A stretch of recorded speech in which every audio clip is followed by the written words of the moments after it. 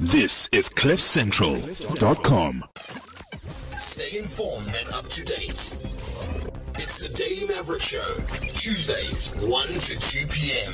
on CliffCentral.com. Good afternoon. You are now tuned into the Daily Maverick Show on CliffCentral.com. We're back with Season 2, our first show for 2016. Feeling very excited. I'm joined by my comrade, Greg Nicholson. Thanks for having me. This guy's been gymming a lot this year. You can't see him, but he's all buff. He's got his protein shake on the table and everything, man. Well, 2016, new year, a new man. I love that you said new year, new me. But you have to say compliments.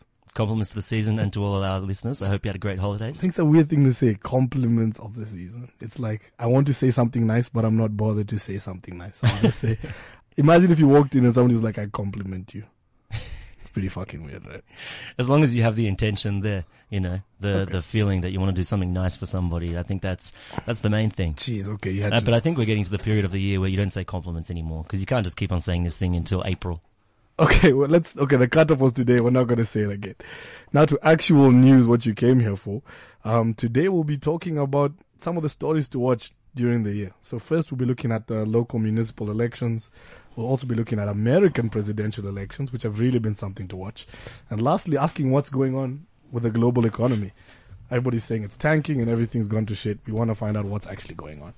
Remember, you can tweet us at DMShowZA. You can also call us on 0861 555 189. Now, to get started, we will be talking to Professor Susan Boyson from the Wits School of Governance, author of a bunch of books, including one called Dominance and Decline, the ANC in the Time of Zuna. That is not a great start. The producer will be calling her back just now. I mean, Greg, let's start with you, man. You were in Rustenburg over the weekend, and I'm curious about what you felt from just the tone of our ruling ANC party's feeling going into this year and these elections. What kind of feeling? Are they confident? Are they worried? How you feel? How do you think they're feeling? I think there's a few important things to remember, and we have to take it back to the end of last year, which particularly for Zuma and the ANC, and I guess South Africa in general, is a very tough time after Zuma's decision to replace Finance Minister Nhlanhla with Des Van Rooyen, and then, of course, within 4 days, reappoint Pravin Gordhan, who was the Finance Minister for Zuma's first term, until the 2014 reshuffle. And that... so you said, is the prof on the phone? I think she's back. Professor Susan Boyson, can you hear us? Yes, good afternoon. Okay, perfect. Sorry, we lost you there for a second. So Professor, we were just talking about how this year we're going to have the municipal elections, and it sounds like people don't know too much about what to expect. So I was hoping you could just give us an idea of what are you looking out for, especially going into these elections. Yes, it's going to be fascinating local government elections. You know, we know ANC is weakened, but it is not at the point of collapse. We know opposition parties are mounting some threats, but opposition parties remain their biggest enemies in many respects. So in some ways it is the ANC fighting this election against itself, but only in some ways. Against itself in the sense that the ANC makes mistakes and makes big mistakes, and its leadership make huge mistakes. And the voters have to decide, especially come local elections, to what extent do they vote for the party and to what extent do they vote for local dynamics. And that is where we see some change between national and provincial elections on the one hand and local on the other hand. Because in local, the national narratives and the big issues of race and are we still fighting the liberation struggle, etc., those themes get transposed onto the local campaign. But simultaneously, it is the local issues that are really big. Service delivery at local level, it's so evident to many residents what is not being done despite this grand narrative, and who is corrupt, and what cronyism and what mismanagement is happening. And very often that it has impact on how the voters vote locally. But when we look back to the national results, the ANC generally does about 2 to 3 percentage points worse in local elections, and judged by the proportional representation component of the vote, compared to how they would have done and did in the previous national elections. The Democratic Alliance does 2 to 3 percentage points better in local than in national. And then we see the local service delivery and the evidence of corruption issue playing through but not to a large extent. And of course, the EFF comes into the picture. Opinion polls, relatively recent ones, a few months ago, show that the EFF is the party that's really growing. That's compared to 2014 elections. That is doubling up its electoral support. We hear from the EFF that they are really working on the ground and making sure that their supporters this time around are actually registered. But local elections are very difficult to find. But the EFF is probably going to be a big change factor there, taking away both from the ANC and from the DA. So there are consistencies compared with national elections, but there are also great space for variation. Of course, there are many smaller parties, local parties, independent candidates that contest at the local level, who also hold the sway in small councils, sometimes in some of the bigger metropolitan councils. Small parties next time around, this year around, could make a big difference. Small parties, independents, have a big role in local elections, something which we do not see at national. When I hear you, Professor, there's been a lot of talk. Something I'd like to talk about is there's been a lot of talk about especially Johannesburg, Tshwane, and Nelson Mandela Bay Metropolitan. And the conversation is that ANC is going to lose these. And I'm curious, I mean, what are the actual key factors at play in those municipalities specifically? And is it just hype, or is there a real possibility that these could go to another party? There is a real possibility. When the results on the proportional representation that get compared national and local, and here just important footnote, it's important to compare the 2014 local 2014 national results to local now, because the political climate had changed. 5 years ago, to compare with previous local results is even a more distorted picture. Okay. When we look at the national results trends 2014, there are serious indications that these municipalities are under threat. The ANC slipped to the early 50s to 50%. 49% in some of these metropolitan areas. That's a huge threat to the ANC, because we know already the 2014 election had shown that the ANC is becoming more and more of a rural party, that if the rural vote is pulling it through on big national results. The ANC does not want to see a picture where it rules the country but not the cities. And so it is putting everything into the mix to try to ensure that those municipalities will not be lost for the ANC. We have seen from recent opinion polls that the ANC is making some headway. For example, in Gauteng, there seems to have been some resuscitation there. But then these opinion polls that we have available now, they do not yet screen those percentage support for are people registered and are they intending to vote. Those screener factors are only applied closer to elections. But we know the ANC has not been slipping all the way in Gauteng. A big factor, of course, is the e-toll. And to what extent come election time, voters will again be angered. The last time, 2014, Gauteng voters, and especially Johannesburg and Ekurhuleni and to some extent Pretoria voters, were angered by the e-tolls. President Zuma's leadership came into that mix very strongly too. Both these factors are still there.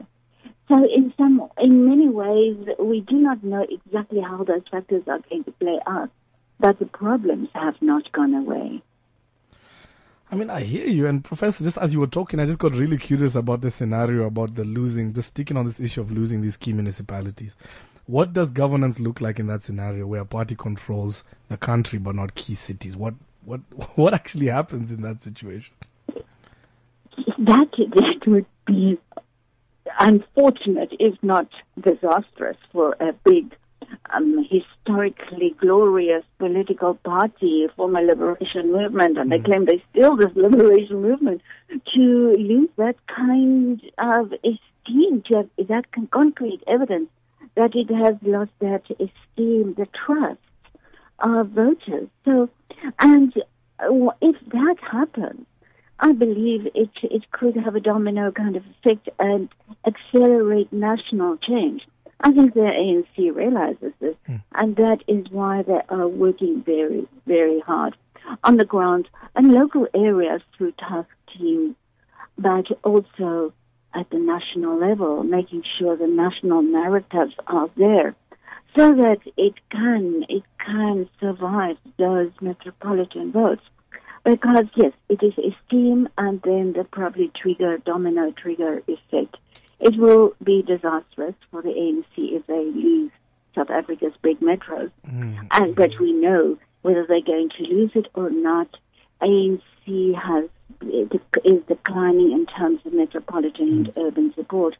And the demographic trend in the country is urbanization. And once the ANC supporters come to the cities, they're exposed to more political options, to more contests, more debates.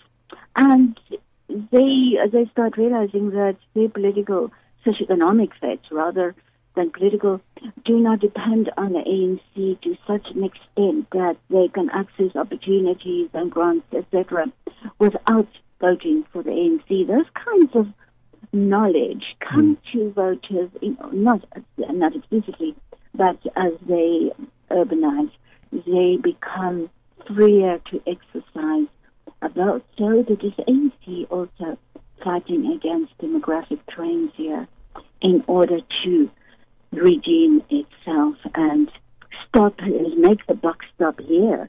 But we also see how the ANC is reaching out to the rural areas, not just that in terms of rural development initiatives, but we even saw it last weekend at the January the 8th statement, how the ANC reached out to traditional leaders. And the fact that they are making such a big thing about traditional leaders, for me, says that they might have almost given up on the metros, in the sense that they want to build this bulwark and realize that the traditional leaders are their future in terms of shoring up their rural vote to make sure that does not slip as well. I mean, I hear you. I mean, so much to consider. Professor, something you've not brought up that I'm quite curious about is the role of the IEC. So we saw the last chairperson resign, and we saw the findings from some of the 2013 elections were found by the Constitutional Court to not have been free and fair. So I'm curious about what you see as the perception of the IEC going to this and party and community decisions to sort of respect the independence and the freedom of these elections. Yes, the IEC has undergone quite a water change as well. It is not the grand, indisputably honorable organization that we became used to in the first decade and a half of democracy. We even former chairpersons like Brigalia Bam, there was never any doubt where her political loyalties were. Now, those were the ANC. But she was a person who managed to separate her personal political life from her job at the IEC. And Pansy Kakula did up to a point until she ran into some trouble there. Now the IEC under Mr. Buma Mashinini, former advisor to President Zuma, very close to President Zuma, is the new chairperson. And that comes from things at a time when we know the Tlokwe event where there was proof in court cases and held up in court judgments that the IEC had acted irreputably. And yes, one can say perhaps it was local officials, but the IEC has always in the past accepted the responsibility to ensure all actions are above board. And this was not the only case. In northern KwaZulu-Natal, in the Dundee area, there have been problems also driven through court cases in recent years. There have been many allegations from political parties, allegations that never quite get resolved from one election to another, but parties agree for peace sake they go on. So that all of us say we have got an IEC that is not as squeaky clean nowadays, and certainly doesn't have that image anymore that it had before. And it comes at a time when it is more necessary than ever before, because we know the governing party has been shoring up, supporting all crucial state institutions. And I write about the details in my recent book. There are so many instances of state institutions where we see that. And the IEC, I just hope it can be proven to be absolutely above board and that there will be no irregularities in there. Because once that point of defense of democracy and constitutional democracy goes, then it is a free-for-all. Professor, there's not really much I can add there. Thank you so much for walking us through that, and I'm sure we'll come to you in the coming weeks as we move closer to the elections. You'll be welcome. Great to speak to you. Perfect. That's Professor Susan Boyson from the Wits School of Governance walking us through the municipal elections and what we can expect there. I'm sure that's a story we'll keep coming to, and I'm sure you, Greg, will be following it a lot more closely. Next, switching to matters of the economy. It's been a big talking point, through December and throughout last year and coming into this year. The South African economy, the global economy. So we're talking to somebody who knows a bit more about that than we do. That's Ntsakisi Maswanganyi, economics editor at the Business Day. Ntsakisi, can you hear us? Yes, I can. Okay, perfect. Now, Ntsakisi, as mentioned, we keep talking about this big word, the economy, and we're told it's not going well. But we actually want to dig into the details of what's behind these trends and what's actually going on. So if we could just start with the story about in South Africa. We hear about business confidence being low and that the economy is bad. Could you just walk us through what's actually behind the trends of what's going on, especially with the rand? Mm-hmm. As you correctly indicated, a lot is already going on. We're hardly in at the end of the month, and already we're seeing the rand coming under a lot of pressure. For South Africa in particular, what is going on globally is what is at the moment driving the rand. We know that what is going on in China, particularly with weak economic growth, and authorities in that country constantly intervening in their markets has got a lot of people jittery, investors, and we see that through the movement of investors ditching emerging market economy assets such as the rand and moving into more safer havens in the likes of the U.S. dollar. And obviously when we see U.S. dollar strength coming through, then obviously the rand tends to weaken. But one thing to also indicate is that going into the last month of last year, which was December, some local developments did drive the rand weaker. The firing of the finance minister did also affect the rand negatively. But as you also indicated, 2016 is looking like it's going to be a very interesting year. Already as it is, talk around the rand weakness combined with the drought, there is already that speculation that this will lead to food price increases. So it will go some way and it will hurt consumer pockets in some way. And then obviously the rand weakness also feeds through into what is going to happen in terms of monetary policy. We're already going into the first meeting of the Reserve Bank's NPC later on this month. And already the economists that we're speaking to at the moment are saying we need to watch out, that it is possible that this weak rand will lead to a deterioration in the inflation outlook. And obviously if the inflation outlook deteriorates, then it means the Reserve Bank will have to move more than it has, say for instance last year, where we only saw 2 rate hikes during the year. Okay, a lot came up there. So you're saying a lot of the issues are actually from global trends, and we're not making it any better by our governance decisions that we're making here at home. You also mentioned sort of food prices and the drought increasing food prices. And just quickly before we jump, I want to talk about monetary policy, but just before that, I'm curious, how much blame can we put at the door of the president and our governance? There seems to be a feeling that because of poor governance, people have no confidence in the country and its markets and therefore are moving their money elsewhere. So how much, if you were to sort of apportion blame, how much of this is a governance issue? Some of it obviously has to be apportioned to government because, as I already indicated, the big issue last year was when President Zuma fired former Finance Minister John Tsanene. And although he tried to calm markets by bringing back Mr.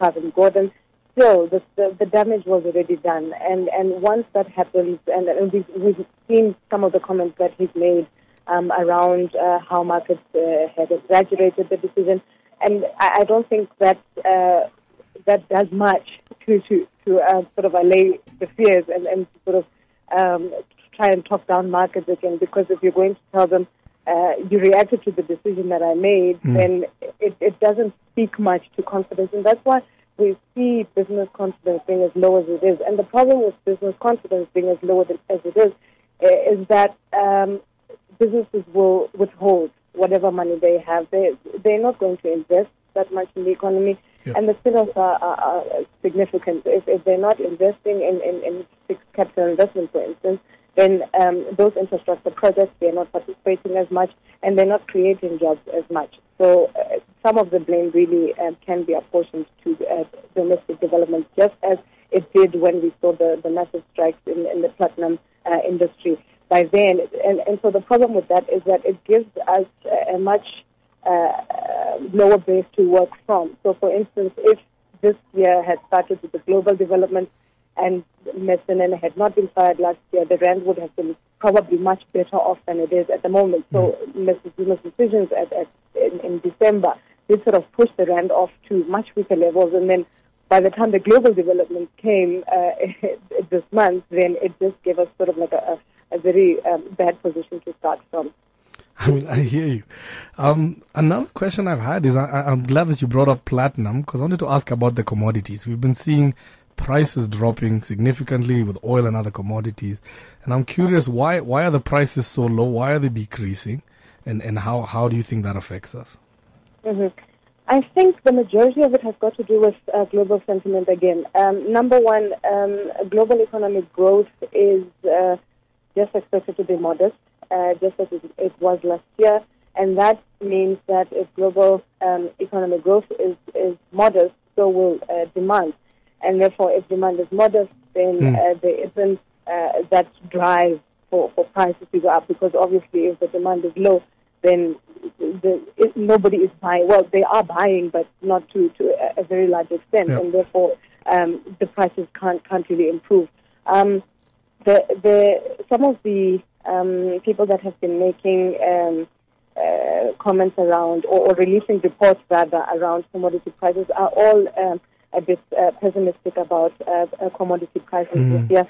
Just going already, we're not even through January yet, and we saw that platinum prices, iron ore prices have remained quite weak. So for South Africa, and the other aspect of this is of course China. China demands a lot of South African minerals. So if the demand in China is weak, obviously for South Africa, the consequences are a bit dire, because mining companies, for instance, will not be selling as much. They won't need those many workers, so it talks to retrenchments. It talks to the fact that they won't be able to pay as much revenue or tax revenue to the state. And then if the state is not making that money, then it doesn't spend on the kind of projects that it needs to spend on. So it's a whole wheel. It's just everything is just interconnected. I mean, it really sounds like it. It almost sounds like we don't think things will go well, and because of that, things don't go well, and then it's just like an endless cycle of sort of reinforcing outlook. Yeah, but there is one saving grace, at least for South Africa, and that's the very, very low oil prices. Okay. Oil prices are, I think the last time I checked, they were hovering at about $32, $33 a barrel. So obviously that's a bit of a saving grace for us, because you can imagine if we had the rand at 16.80 at the moment, and if we had the oil price at $90, $100 a barrel, then that just would just spell disaster completely for us. So at least we can just be thankful that the oil prices are where they're at the moment. That's interesting. I definitely hadn't thought of that. Now, Tsakisi, something you mentioned that has been puzzling me is the Chinese economy and what's going on there. I mean, last year and over the past 18 months, we were seeing great growth. Everybody was excited and it was happiness.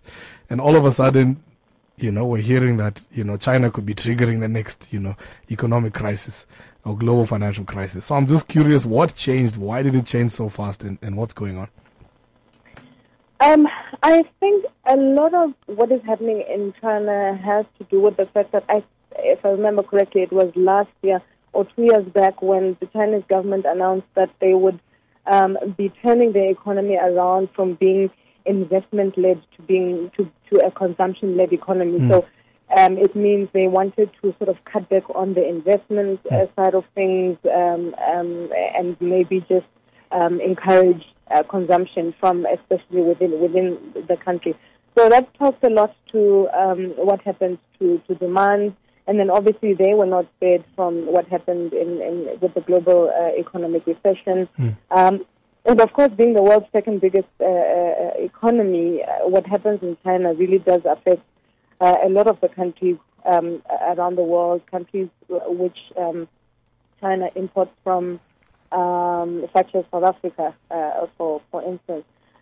So a lot of the forecasts that are coming out at the moment are showing that Chinese economic growth is expected to slow, and that country's growth is expected to grow at its slowest pace in 25 years. So that is really significant. And it just remains to be seen whether the stimulus measures which the Chinese authorities are currently putting out there are really going to work. We've seen a number of times trying to show up the yuan, their currency, but of course that has been negative spillovers for other global financial markets. Whew, I hear you. Probably my last question is, what can we do about it? I mean, you mentioned monetary policy a bit earlier. I wanted to just leave it for the end. We're hearing that, the global markets are not doing great. Locally, we're not doing great either. So from a monetary policy standpoint, as a sort of South African government, what do you think we can do, and what do you think we should do? Unfortunately, from a monetary policy point of view, it's going to be a very, very tough time for monetary policy authorities. The Reserve Bank has already had to raise rates twice last year, as I've indicated.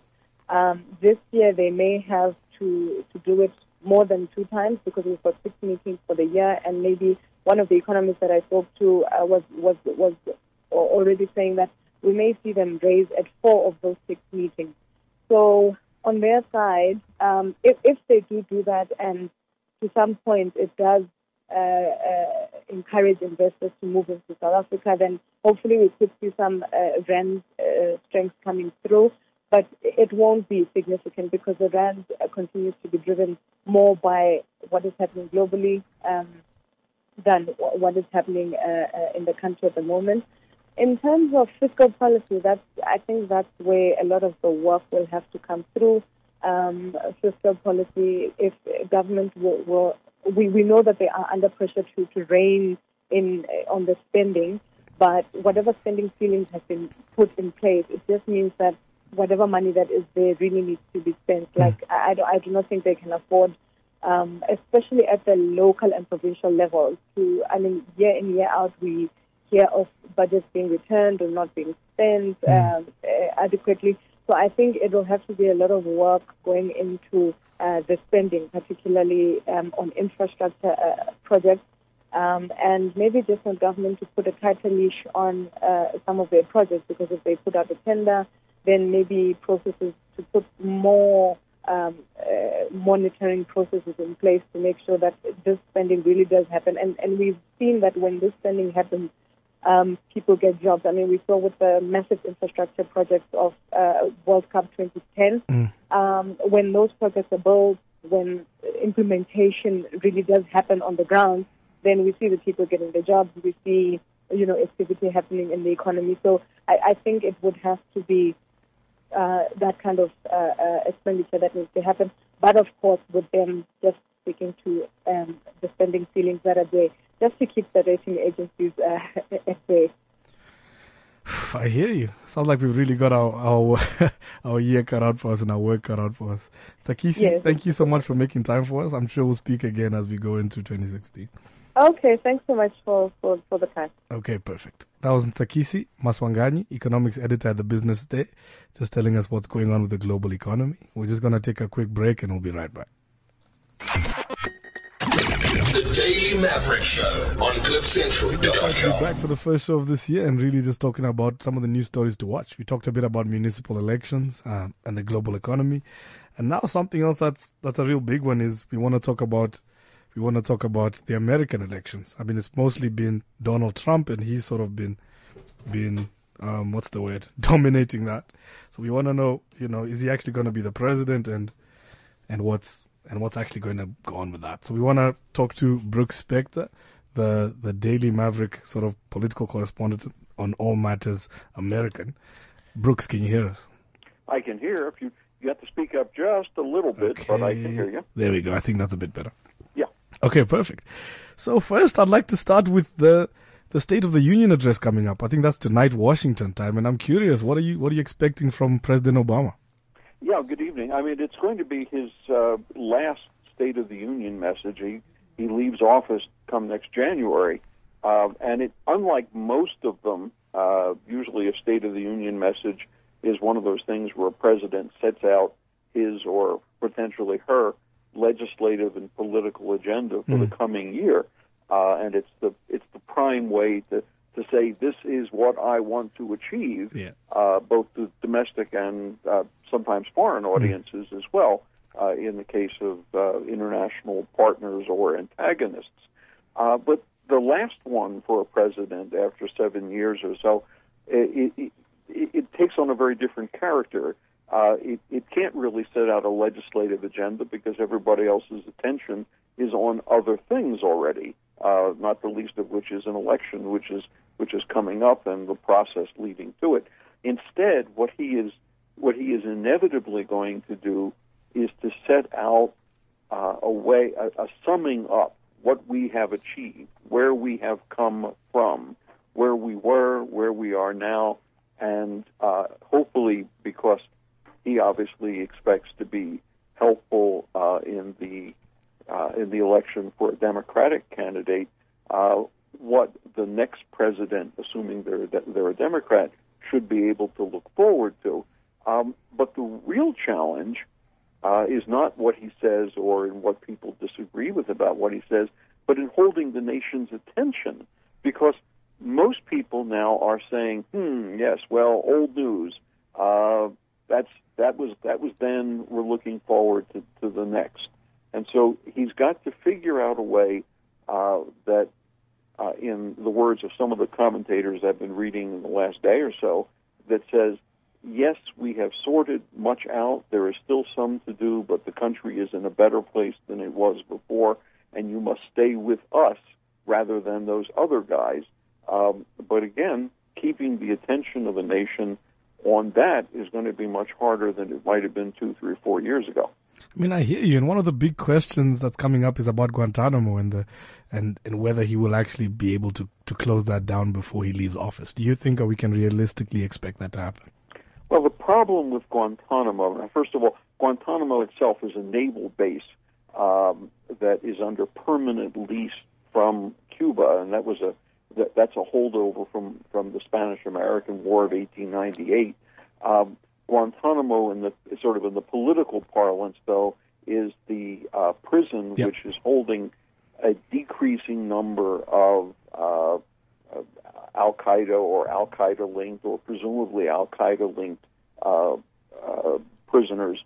And they're there because if they were in the continental U.S., the U.S. justice system would inevitably be used to bring them to what is already obviously a fairly long-delayed set of trials. Guantanamo is not U.S. territory, so the justice system sort of doesn't apply. But the problem is that the laws that set up these incarcerations are laws, and they're not simply presidential decisions. And so he's caught between having this statement that I am going to close the prison for these people in my term or terms of office, and the reality that it is increasingly unlikely that Congress, at least the current one, would ever pass any sort of legislation to allow such prison and prisoners to be closed and for them to be released somewhere. Then, of course, there's the other problem where to release them to. Most of the countries that they are from don't want them back. And Brooks, it's Greg here, sorry, Happy New Year. I thought the voice changed there. If we look at Obama's last months in office now, can you just give us a very quick list as what do you think his key priorities will be? Well, I mean, the first one is going to be keeping the lid on the bottle of the conflicts in the Middle East, in Iraq and Syria, as far as U.S. involvement is concerned, in Afghanistan to a lesser degree, because there are many fewer troops stationed in Afghanistan. But it's maintaining. Sorry. Hello. Yeah, you there? Oh, yep. Here, go for it, Brooks. Sorry, I heard a blip and a electronic dust, and then we were gone. Keeping the lid on U.S. engagement in Iraq, Syria, and to a lesser degree in Afghanistan, because the level of force in Afghanistan is actually much lower than it is even in Iraq. The problem is that all of those things are not entirely within the grasp of the president or his advisors or the government itself to control, because there are obviously all these other actors in each of these three places. The second priority clearly is going to be to sustain and bring forward this nuclear deal, the P5+1 plus Iran nuclear deal that limits Iran's ability to produce nuclear weapons material for the next decade. But then beyond that, of course, there's the problematic circumstances of what North Korea has or doesn't have in the way of nuclear weaponry. And further afield, it's in dealing with Vladimir Putin's Russia as it engages unhappily, at least from the American and Ukrainian positions, with the rest of the world, and China's continuing assertion of capabilities in the Western Pacific and beyond. But turning beyond that, of course, there are some major domestic imperatives, but these all tie up in international affairs too, and that's sustaining the economic growth in the United States, Brooks, which is moving along at a fairly good clip. Unemployment. Brooks, I'm just going to have to. Sorry, Brooks, I'm just going to have to get in there because we're starting to run out of time. Yeah, sure. Go ahead. Of course, with the domestic politics, one of the key issues that ties into international issues that we're going to see in the US this year is the November elections. It is set for November, I'm correct? Yeah, it's the first Tuesday in November. And, you have we've been at this for months and months and months, but there hasn't been any actual voting yet. It's all been public opinion polls, posturing and shouting and screaming and chest beating, in the nature of what King Kong might have tried to do if he were running for office. So where are we in terms of the elections? We're still at so that joke has got Kingsley just That's laughing funny. Hysterically in the studio. Yeah. But in terms of the Democratic and Republican nominations, where are we at now, and what's the process we're going to see? Okay, well, the clock starts now, actually. There's the first of the primaries and caucuses, these processes, state by state by state, that actually pick the delegates to go to the national convention, delegates that are pledged to one candidate or another. The first of these is in Iowa, in the middle of the dead winter, cold and snow and who knows what else. In Iowa on February 1st, where people gather in their thousands at church halls and school halls and community halls to pick the delegates county by county. And then there is the first primary in New Hampshire a week and a bit after that on February 9th, and then South Carolina and Nevada. And then comes in mid-March what they're calling Super Tuesday, which is 12 primaries on the same night. What you will see, though, as a result, is that one way or another, the nominees from the two parties will effectively have been pretty well sorted out by March 13th.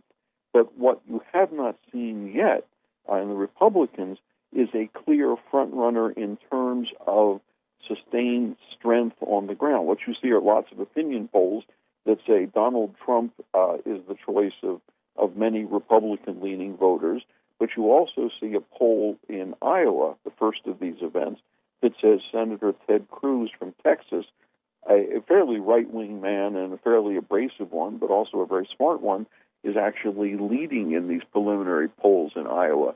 So it's going to take probably until mid-March before we've got that figured out. Looking forward, it's most likely the Democrats will still end up with Hillary Clinton, former senator from New York, former Secretary of State, and perhaps most famously former First Lady, with Bill Clinton, and smart money in the Republicans.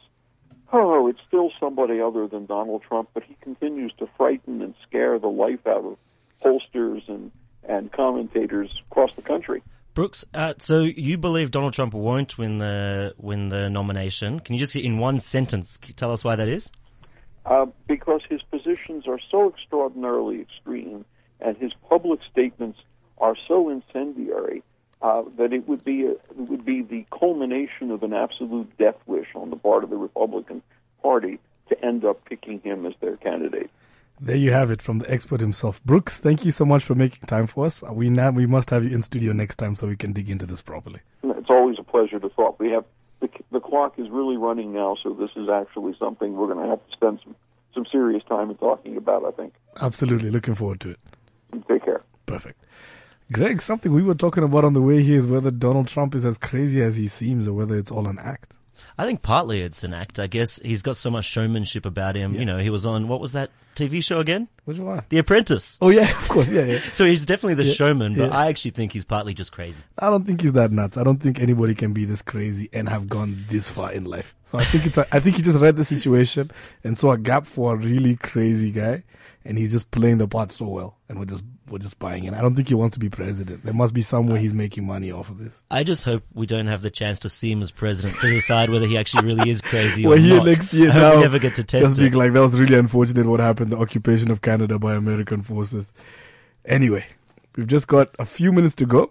We're going to switch topics and bring it back home and talking about the Daily Maverick comment section. So Greg, I'll have you introduce our next sort of guest and we'll jump into that. Yeah, yesterday we had one of the big moves in the Daily Maverick recently is that the website, the publication decided to, for now, suspend our comments section, and we thought it's quite a big move, and obviously different online platforms around the world are looking at how they can moderate these issues. So on the line we've got our CEO from Daily Maverick, Stilly Sharalumba. Stilly, are you there?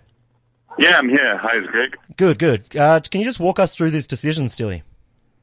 Well, it's, as you know, something we've been discussing and mulling over for a while now, not only on the back of some other bigger news sites, you know, going the route of pulling their comments, but, you know, even before that, there was always the case of bad apples causing problems and you know, really just diluting the level of debate that comment sections are supposed to be there for to achieve, to encourage a sense of community and furthering the discussion that's been started by journalists on the site. And you know, so we've been mulling over it, and it's been a thorny issue for publishers the world over, and you know, we've seen the likes of some of the biggest news organizations in the world just, you know, throw their hands up and say, look, we can't do this anymore. We're not willing to do this. The anonymity of the internet, you know, allows people sitting in their underwear at home to be, you know, throwing and spewing vitriol at you know, just about anyone, whether it's journalists or fellow commentators. So it's been an issue. I don't think anyone's really solved it properly. There have been a couple of experimental models that have been in play around the world. I know the New York Times has looked at creating a platform that was going to allow for better and greater moderation. But the challenge with moderating is that in an industry where resources are hugely limited and where there's huge strain on the financial resources and the human resources, to then reallocate those already limited resources to you know, someone whose entire job is to moderate, you know, what has come to be some soul-destroying comments. You know, you got to wonder, is this the best use of our time, our effort, and our money? And you know, we came to that decision until something better comes along, we're going to suspend it. We're going to gauge the reaction from our readers to see what they think of the decision. And we're going to investigate and keep looking at other ways of potentially encouraging reader involvement in the site and still fostering that sense of community that we've tried to build up along the years. And Stilly, how has the reaction been from the readers so far and the public? It's been really positive. I think what has helped was a really well-crafted editorial piece that we published, walking people through the reasons why we did what we did. On the back of that, I'd say, 9 out of 10 emails that we get are really sorry to see it go, but completely understand. It's sort of been that kind of tone. And at the end of the day, it was just getting worse and worse as, people migrated from, some of the other bigger news sites that had shut off comments and had migrated to us. So, a lot more, it was taking more time to sort of deal with those bad apples. But the feedback's been good. It's been supportive. It's been keep doing what you're doing. Journalists are doing great work. Sorry that the comments were detracting from it. And that was another reason, was that, we spend a lot of time and effort and, you guys do great work and are professionals, and then you got some nut job being given the same level of space and prominence to post something, and you go that doesn't really seem right, and it was also damaging for the brand. So it's been supportive. There has been the odd person, there was even one person claiming it to be a government conspiracy, trying to muzzle, free thinking and speech of everyday South Africans, and so we were a little surprised at that. But I guess this is what the internet can bring out in some people. But yeah, supportive. Absolutely. I mean, I'm glad you brought up the odd person who's not in line with this. I mean, so what do you say to that person who says this is unfair? You're discussing important stuff that's important to me, and you're not letting me have my say and discuss it publicly, and you're sort of curtailing that freedom. Yeah, I guess we said that in the editorial, was that as much as we'd like to, and our ideals were that comment sections would foster greater discussion and sort of evolve the discussion. If people can't sort of adhere to the unwritten rules of civility, when engaging in that, it's not a right that people have. We ask people to come and read the stuff that we produced and paid people to produce, and we allow them free access to that. And in nowhere does it say that you have the right to come and write whatever crap that isn't conducive to the discussion. And people abuse that opportunity, and they've been naughty children, so we've taken it away, and now everyone else must suffer for it. And it's the kind of decision that was never going to be, it was never going to satisfy everyone. But as I said, the majority of the majority of the people have been supportive. The kind of people who were like up in arms, never going to read Daily Maverick again. We only came to for the comments, probably people you need to worry about at a mental level anyway. So we wouldn't be, sad to see them go. I hear you. Unfortunately, we're running out of time, but thanks for making time to come and break it down for us. Thanks, guys. Keep up the good work. Perfect. Thanks. That's still Charalumbus. I always mess up the name. Jesus. CEO. You should know your boss's name, right? That's the things you should know. Let's hope he just sort of he didn't stay on the line after that little gaffe. Let's move on. Final thing. If this is a giant conspiracy and we got a government payout to cut down the comment section, I'm really pissed off that I did not see any of that money. That's pretty messed up. Well, first of all, for listeners out there, it's not a giant conspiracy and there was no money paid. I don't think it's so funny that people think the government is trying to get them from stop commenting on anyway. I think after this whole show, one thing's for sure is that it's going to be a pretty hot year in news and politics. There's a lot going on, and I think there's going to be a lot of tension this year and a lot of big stories coming out. That's it. And you know where to come to find the intelligent news without the hate speech to make sure that you're on top of everything going on. Thanks for tuning in. That's Greg Nicholson, Kingsley Kipuri on the Daily Maverick Show on CliffCentral.com. See you next week. The Daily Maverick Show on CliffCentral.com. Cliff Central. The revolution. I've got something important to tell you. CliffCentral.com.